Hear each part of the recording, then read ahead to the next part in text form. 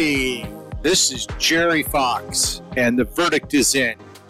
And I will tell you that, again, if you're out there and you're having a hard time, live in the inner city, or you're an elderly person or a young startup, and maybe the pandemic has whipsawed your company, you don't feel that anybody cares about you. We do. I do. And this podcast is brought to you by Gerard Fox Law, bi-coastal, top-tier, diverse, and it's been diverse, very progressive litigation, appellate, arbitration firm. Check us out online. And I've promised you guys, always promised you guys, guests that will help you in your life progression, guests that will stimulate you, and guests that will help your businesses. And I have another great guest. And this guest is Dana Borowka. Dana, welcome to the show. Thanks for having me. I really appreciate that, Jerry. Dana is the CEO of Lighthouse Consulting Services, and his organization constantly stays focused on their mission statement, which is to bring effective insight into your business. Now, that's important. That's a heck of a big mission statement to constantly bring insight into your business. We're going to hear how Dana does that, and his company and his coworkers. They do this through the use of in-depth work style and personality assessments to raise the hiring bar, so companies select the right people to reduce hiring and management errors. And I want to pause there for a second. I run a law firm. I represent companies. I can't tell you how often the wrong hire hurts your culture, chews up time, sets things back, hurts your work product or your service. So everyone, if you're running a company, listen up. Listen up with both ears. His company, Lighthouse Consulting Services, can test in 19 different languages, provide domestic and international interpersonal coaching, and they offer a variety of workshops: team building, interpersonal communication, stress and time management, sales and customer service training, and negotiation skills, as well as their full service business consulting division. Dana has over 30 years, that's 3 decades, of experience in the areas of business consulting. He is a nationally renowned speaker on these topics, as well as he provides management training workshops and coaching those with communication challenges. There are a lot of people who have a hard time communicating to employees or a group. He is the author of the books. Now, you want to get these because I always tell you, read these books because these guests will excite you. Cracking the Personality Code, Cracking the Business Code, and Cracking the High Performance Team Code. These are great books. You'll read, take notes, mark them up. All right, Dana, now that we know that we have you here, I can tell you I run a company. I'm so excited to have you here because, man, you call someone into an interview, and early on when I was doing interviews for big firms, I realized that we were just bringing people in who we thought we liked. We weren't always keeping in the back of our mind, what are the requirements for the job? It isn't just someone you want to go have a beer with after work. And secondly, I also realized that the more times a person was brought back, the more that our law firm, find this in our law firm, we bring a person back 3 times and sometimes 4 because we really want to see what they're about. And it's the 3rd or 4th time that we start seeing traits that are become important. So you don't have this impulse hire.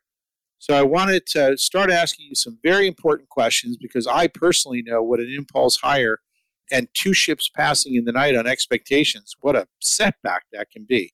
So let me ask you, you've studied this. What is the cost of a mishire? Anywhere from 3 times to 6 times the base salary. It's a lot of money. Yeah. It really adds up. And then also what most people don't talk about is the missed opportunity by having the wrong person in, because there's training time and cultural issues that can come up. And if they're not a decent fit, it causes a commotion within the organization that has to be cleaned up. So all of a sudden that 3 to 6 times the salary becomes even a bigger multiple, because now you have to clean up the mess in your company and maybe even with clients if they're client facing.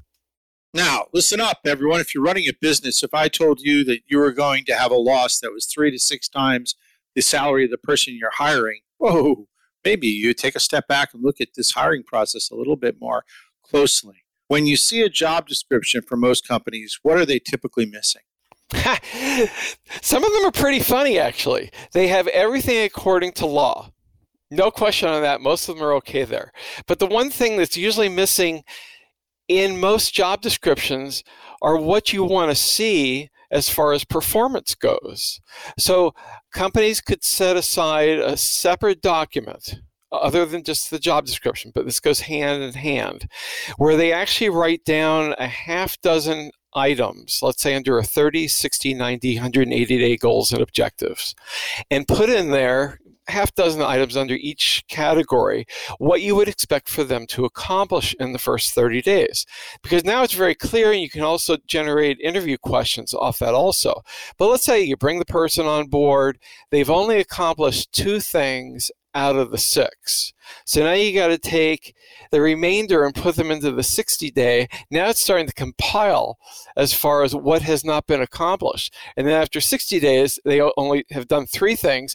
Now the list goes over to the 90-day area. So either there's been complete miscommunication with what the expectations are, which can happen, or the person is not capable of doing those things. It's one of the two. When reviewing resumes, what should the hiring person or manager or the committee be looking for? First is consistency from a date standpoint. Now, some people will say in this day and age, people only last in a company maybe 1 or 2 years. Let's take out the pandemic issue. Maybe there's a couple of 2s and 3s in there, but you should see more stability than that over a greater period of time. Then also the resume, you want to look for typos. Let's say they have to demonstrate a sales position, how they go about selling, and they put in some weird percentages that they've accomplished during that tenure. If the numbers don't make sense, challenge them on the numbers. Even if they do make sense, challenge them on the numbers. Just ask them questions. So you say on the resume here that you increased sales by 300% in X period of time. Walk me through how you did that. Tell me all the details about that. You want to dig into the resume to see what's going on there. Yeah, I'll tell you, we hire lawyers.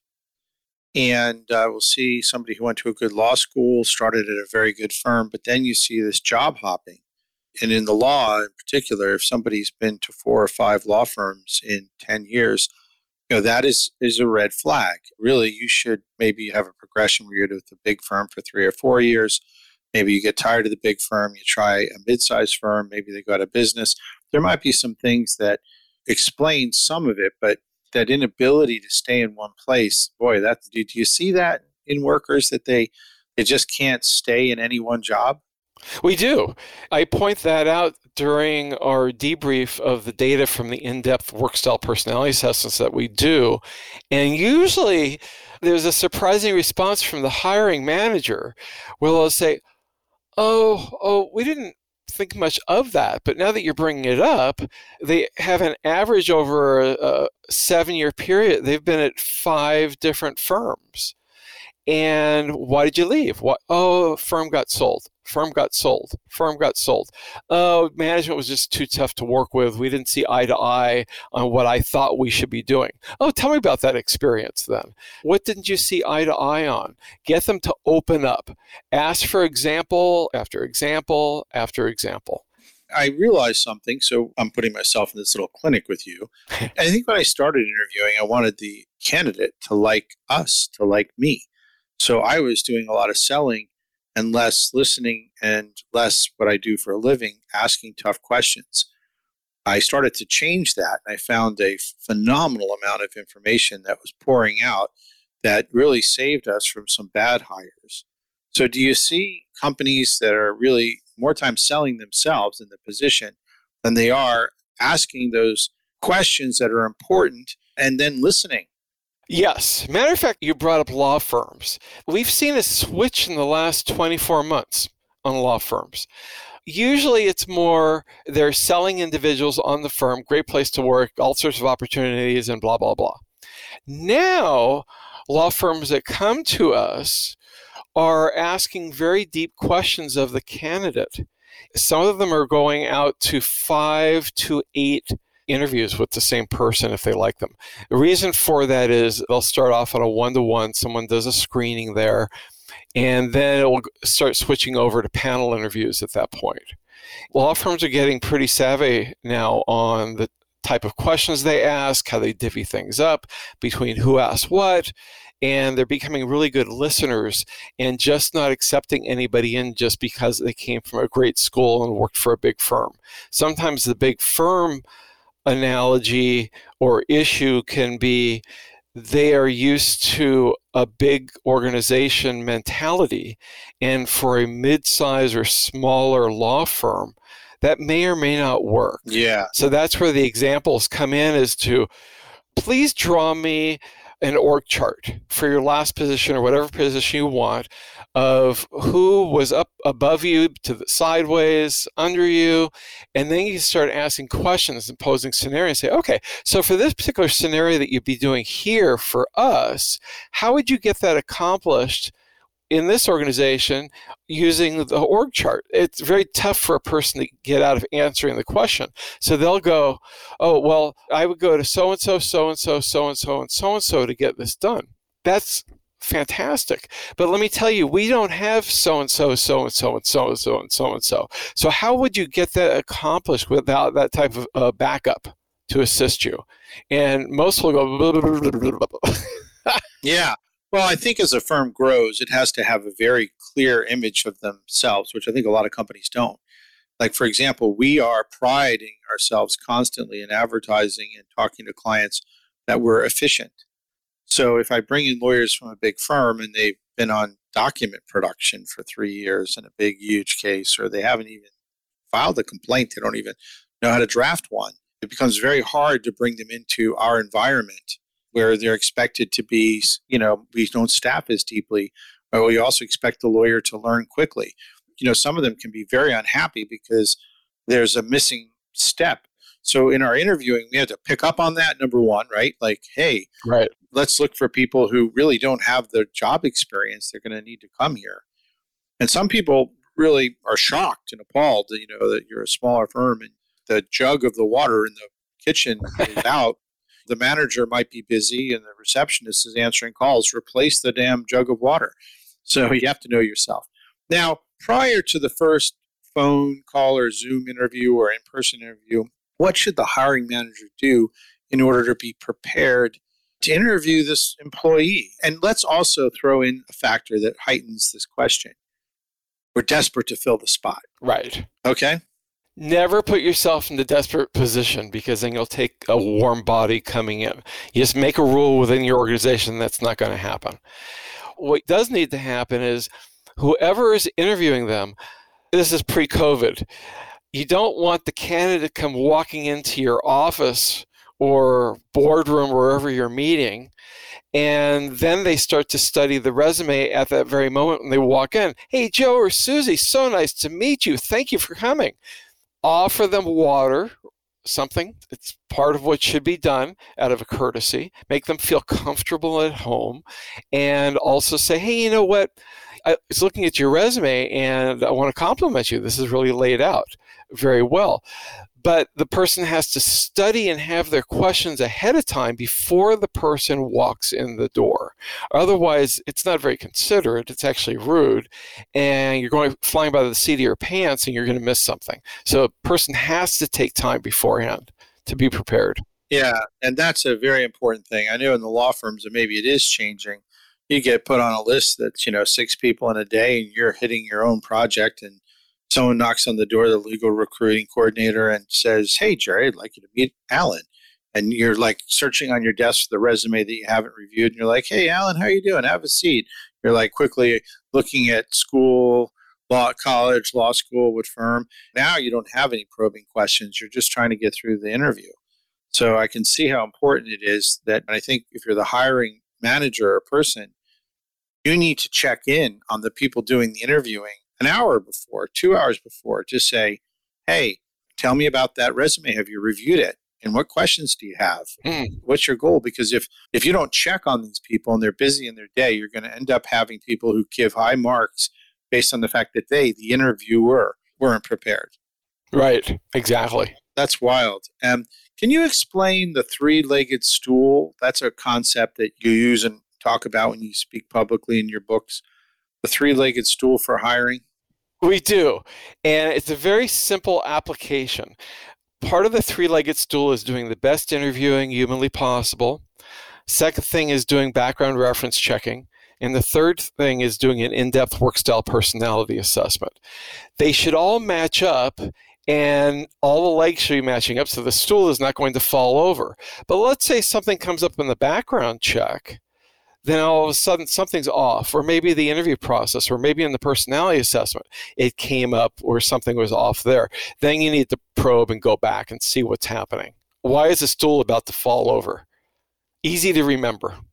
Yeah. Now, people are warned in this podcast not to have unprepared interviewers, not to compromise the interview process because you really need someone desperately, and to have a plan. I think most people understand generally the interview process. Some people will give the office manager or the recruitment coordinator the background check job, and it's very hard to get anybody to say anything other than no comment. But I think if you go into social media and you go into Google and you look around on the internet, you can find things. Is that correct? That's correct. But what's interesting is if someone gives you a reference and they say no comment, I'd have a real problem with that because they're giving you a name of someone and you'd expect that they would be open enough. So one way to get around that is on a reference call. Well, first of all, let me back up for a second. You want to tell the candidate up front three things. First, we want to let you know we do the best interviewing humanly possible because we really care, emphasizing care. We really care who comes aboard. We also do background reference checking. If they don't run out of the room or hang up on the Zoom call or whatever it is, that's good. And then the third thing is we have the person take a work style assessment. Work style assessment sounds a lot nicer than in-depth work style personality assessment. It rings a little more comfortably. Yeah. Yeah, I'm going to get to that third leg because I don't think many people in my audience, or some, may know about that. And one of the things I found too is if you do talk to the candidate openly, I think I learned over the years to say to the candidate, look, you're going to spend a lot of time here, maybe even more time than with your family. And you put a lot of time and money into your education, your degree. So you don't want to come here and be unhappy. And we don't want you to come here and be unhappy. So make sure that you ask us questions honestly and answer our questions honestly, because you have to encourage the candidate. Everyone's trying to sell in an interview. I'm selling the law firm, they're selling themselves, but you really need to break it down and get to honesty. Now, with respect to the third leg, I want you to break that down for my audience. Okay. What is a personality work? What is this assessment you're talking about? How long does it take the candidate to do? Is it totally square with the law? There's no invasion of privacy. How does that work? Look, can I back up for 1 second? Yes. When doing a reference check, so you can ask the person, not if you're going to hire them or not hire them, but rather say, we really work hard to set people up for success in our organization. If there are three things that we could do to set them up for success, what would those three things be? Now, if someone says no comment, you're coming up with something very positive. So there's something wrong. The second thing is that we believe in coaching. If we were going to do coaching with the person, what would be three areas you would suggest that we coach them in, and what works and doesn't work for coaching this individual? So it's a very soft, gentle way to prod information from the referral. Doesn't that sound comfortable? Yes, it does. It sure does. And again, I just can't stress this enough. When you're hiring for a job position, you want somebody who is going to fit your culture. So you need to talk about your firm culture. They need to know what it is. We have a very diverse and progressive culture that's open. And we hired somebody who secretly was really not that way. And it was a disaster. And they were, kind of expelled from the environment, made a lot of people feel uncomfortable, and they left angry. And that really, I think, got to get your culture out there.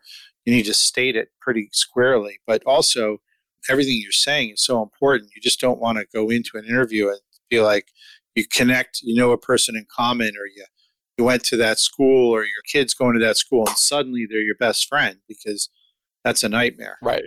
Because it's ready to happen. So let's move to this third part, though. I think that's so important. There are probably well over 2,500 different personality assessments globally, and everybody pitches their wares. So the only way to really tell the difference from profiles, and the profile companies don't like this information to be shared, is to ask them, how many primary scales do you have in your profile? How many primary scales do you have in your profile? So, for instance, DISC, Myers-Briggs, Predictive Index, they have 4 primary scales. And the questions can range anywhere from 30 to 60 questions, somewhere around there. Then you start bumping it up. By the way, DISC, which is used by a number of companies for the hiring process, was never designed for hiring. It was designed for team building. So you got to pick the right profile for your needs. Now, on the other end of the spectrum is what we do. We use an in-depth personality assessment, work style personality assessment. It has a total of 16 primary scales, and with subscales, it's around 140 some odd scales. So we're getting a very clean picture of the individual that you're just not going to pick up with. Scales act as pixels. You want high resolution when you're interviewing someone. Otherwise, why bother? Now, using a 4-scale profile, some people will do that as a real basic introduction or gathering of ideas. But in order to really know what you have in your hands, you have to have a minimum of 164 questions in order to have a scale called impression management. Impression management gives us a picture of the person. So you can see with something of 30 or 60 questions, or maybe even 112 questions, it's not going to pick up the impression management scale, which is the most important scale on any profile you want to have. So people can fall into 3 categories on impression management if they go up on the high scale. They could be fudging on their background or experience. They could be very accusatory of other people. They're like Teflon. They couldn't have possibly done anything wrong. It's everybody else's fault. And the third one is where someone wants to be helpful, but they won't speak up when things head south because they figure in their mind, oh, I'll work out. It will be okay. And disaster is just building and building and building. As far as legalities go, we go straight to the EEOC ADA site. All you have to do is plug it into your search engine, and it will tell you what's acceptable and what's not acceptable. To summarize what their guidelines are, and by the way, most states, as far as state labor laws, they refer back to the federal EEOC ADA if something comes up. There's 2 things that they look for. One is there any form of discrimination? So discrimination could be defined as you have 3 candidates, you've tested all 3. Now a 4th one comes along, you go, oh, I've known Jimmy or Susie since they were kids and they're great. So I'm not going to do a background check on them, and I'm not going to do testing like we did with the others. Matter of fact, we don't even have to ask very many questions like we did the others. That could be deemed as discrimination. The other thing is you don't want to do a medical exam, which is you'd use the MMPI profile for that. The military uses that. Nuclear stations, power stations use the MMPI for all their people, especially those that carry automatic weapons, because they don't want to just hand over weaponry to a nuclear power employee. So those are the basic rules as far as using a profile. Yeah, those sound very important. One thing I would imagine might drift into questions today are political questions. And my general sense is I wouldn't get into that. We have a progressive, very open firm. So the idea is that your beliefs are going to be respected and we're not going to criticize you. We're going to be adult. We have differences. We can talk about them, but that we're focused on the best person for the job and the best team player. How would you advise companies, maybe they feel that they want a virtue signal and they want to ask political questions? What would you do with political questions? You stay away from it and say that's what we're focusing on here today is a position, the needs that we have for our position.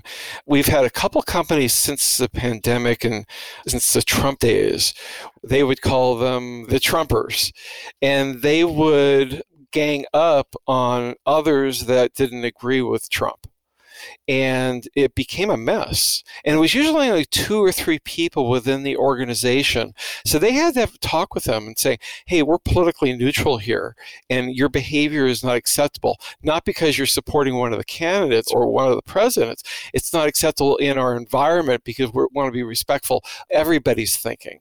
And to beat somebody up or speak foul words about an individual who thinks differently than you is not what our culture stands for. Yeah, well, that's very important. And I would definitely say, well, look, if you're really far right as a company, you should let the candidate know it, because they're not going to want to come into your environment if they're not far right. You're far left, and it's really your whole culture. Our culture is built to be embracive of everyone and respectful of everyone. And you must be that way to come into our firm, period. We're not going to be mean to anybody, unkind. There are teammates. We're pulling for each other. Are you a good teammate, a good lawyer? That's all we care about. The rest, we're not going to change your political view, your religious view, your sexual orientation, none of that, because we embrace you as a person if you're a good person and a good lawyer. But other companies have a different setup. What are the key things that the hiring manager should be looking for when using an assessment as part of the hiring process? So I have this assessment of the type you've talked about. I've got the interview notes from the people, and I've got the background check. What do I do with the assessment? What am I looking for? So one of the things that differentiates Lighthouse Consulting Services, and I think for any firm using a personality assessment, they should require having the company send to them a copy of the resume and a copy of the job description, because that's what we're looking at. So let's say when someone problem solves, they are very slow like molasses. They're very step-by-step how they do things. They have a black cloud over their head. Oh, things just won't work, blah, blah, blah. And the firm moves very quickly, and they don't have time for someone to mull things over. It's good to think things through, but not mull them over, mull them over, mull them over. So then you'd probe into that. Tell us one of the biggest issues that you had to overcome or solve within your organization. And then they come back and explain how they went about doing it. Now, we're usually inserted just before the final face-to-face and pre-reference background checking. So then we help guide them as to specific questions to probe into. If there's red flags, they need to validate that as to what's coming up.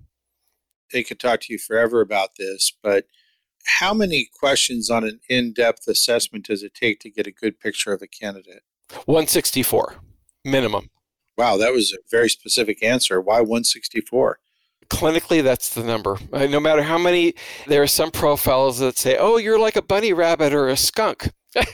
Those are fun things to do for team building and very encouraged. But for a new hire, you need to have as much information or data as you can get. But the bare minimum from a clinical standpoint is 164 questions. And is that having to do with statistically significant observations or enough data points? Enough data points. Okay, great. Now I'm going to ask one last question, and you've been great with your time. Then we're going to talk about people get in touch with you. I know of a company now that if you hire a candidate, part of their search firm, part of their job, they will, with your permission, talk to the candidate several times over the first 30 to 60 days to see whether they are clear on what their mandate is, whether they feel like they're receiving clear instruction, whether they feel like this is the job that was described when they arrived. Is there's anything that they can do, and they work as a liaison with management for no extra charge to make sure that the person, and they talk to management.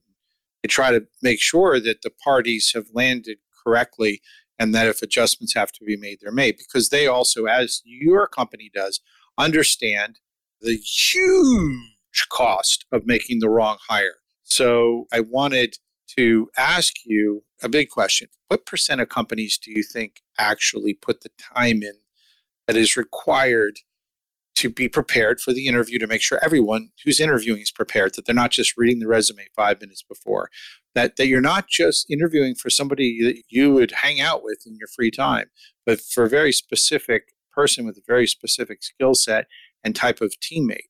3, to make sure that you're not just selling your law firm or your company or your software company or your advertising agency, but that you're listening to very important questions that were well thought out, given to you by your organization to ask. Or you want to make sure that the person comes back in a number of times and that you actually read everyone's comments, that you don't have somebody who likes Jimmy or Sally and they put them in place, or that you're trying to virtue signal so strongly that you're not even interviewing the candidate. Now you have a problem. You have a real problem because now you brought somebody in who you think is desirable to show that you're diverse, but you brought them into the wrong job because you just were so eager to virtue signal. And you can't get into that political lane. If you're going to have a culturally diverse firm, you better be ready, or company, you better be ready to make it comfortable for everybody who arrives. And then finally, there's this testing that should be done that you might think is invasive, but it's not, so that you can get a fuller view of the person. And I just mentioned that you might want to have the kind of recruiter who follows up, and you might want to follow up with a new hire. And Dana, I just would like to ask you in closing, what percentage of businesses do you think do even half of that?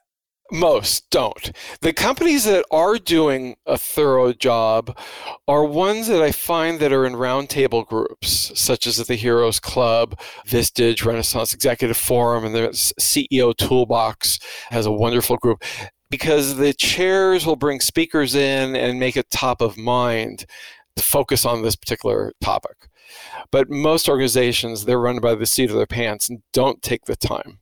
So, when you bring the wrong person into your company, it's not like a personal relationship. It isn't like, well, I'm right, they're wrong. Yeah, it's just a bad person. They're lazy, they're this. Oh, man, they lied in their resume. They're not who they said they were. None of that does you a hoot of good. You have to actually say to yourself, we did a bad job in hiring. Right. And it cost us a lot of money. And I don't think our hiring process is built correctly. So you're out there and you're thinking, God, I have all these employee issues and hiring issues. You want to call Dana. And how, Dana, do people get in touch with you? And read his books, by the way, which I've read out to you, and I'll read out to you one more time. And write this down. Write it down and get these books. Cracking the Personality Code, Cracking the Business Code, Cracking the High Performance Team Code. But Dana, people need to call you and have a consult and decide how they're going to improve their process of hiring so that they don't waste all that money and time. How do they do it? Let me add one more book. I call it the Bible of Hiring, which we did not write, but a close friend of ours who's an amazing recruiter has. And it's called You're Not the Person I Hired. Again, You're Not the Person I Hired by Barry Deutsch. It literally has everything from A to Z that you'd ever want to have. The way to get hold of us, one more thing. If you do get hold of us and you have 50 or more employees, we will send you a really nice chart that can be used for a group panel interview. And Barry Deutsch has allowed me to share this with others. It's an 8-matrix design. So everybody that's doing the panel interview has an opportunity to rate the person 0 to 4. And what's interesting is that after the panel interview, everybody gets together and they go, why did you rate them a 4, but somebody else rated them a 1? What's the difference here? So it's getting to train everybody on how to interview, which is helpful. Huge. Yeah, very much so. So again, if you have 50 or more employees, reach out to us. And the way to get hold of me is the email address is Dana, D-A-N-A, at lighthouseconsulting.com, like a nautical lighthouse. So Dana at lighthouseconsulting.com, or you can reach me at area code 310-453-6556, extension 403. That's area code 310-453-6556, extension 403. Oh, man, I'll tell you, this is probably for anyone who owns a company, small, big, any type of field. We're coming out of the pandemic, and we're going to make some new hires. And we're also trying to make sure that we're cautious because, man, the pandemic hit a lot of our businesses. We don't need to lose any more money. And we're also very aware of culture. And turnover in your company is viewed as a bad culture. So you have to read Dana's books and get in touch with them. Why not? Why not connect with the man who can save you a ton of money, build a tight team, and get you the person you want to hire, that you need to hire? All right, Dana, I can't thank you enough. Thank you for having me on your program, Jerry. Very exciting. Thank you, and everyone have a great week.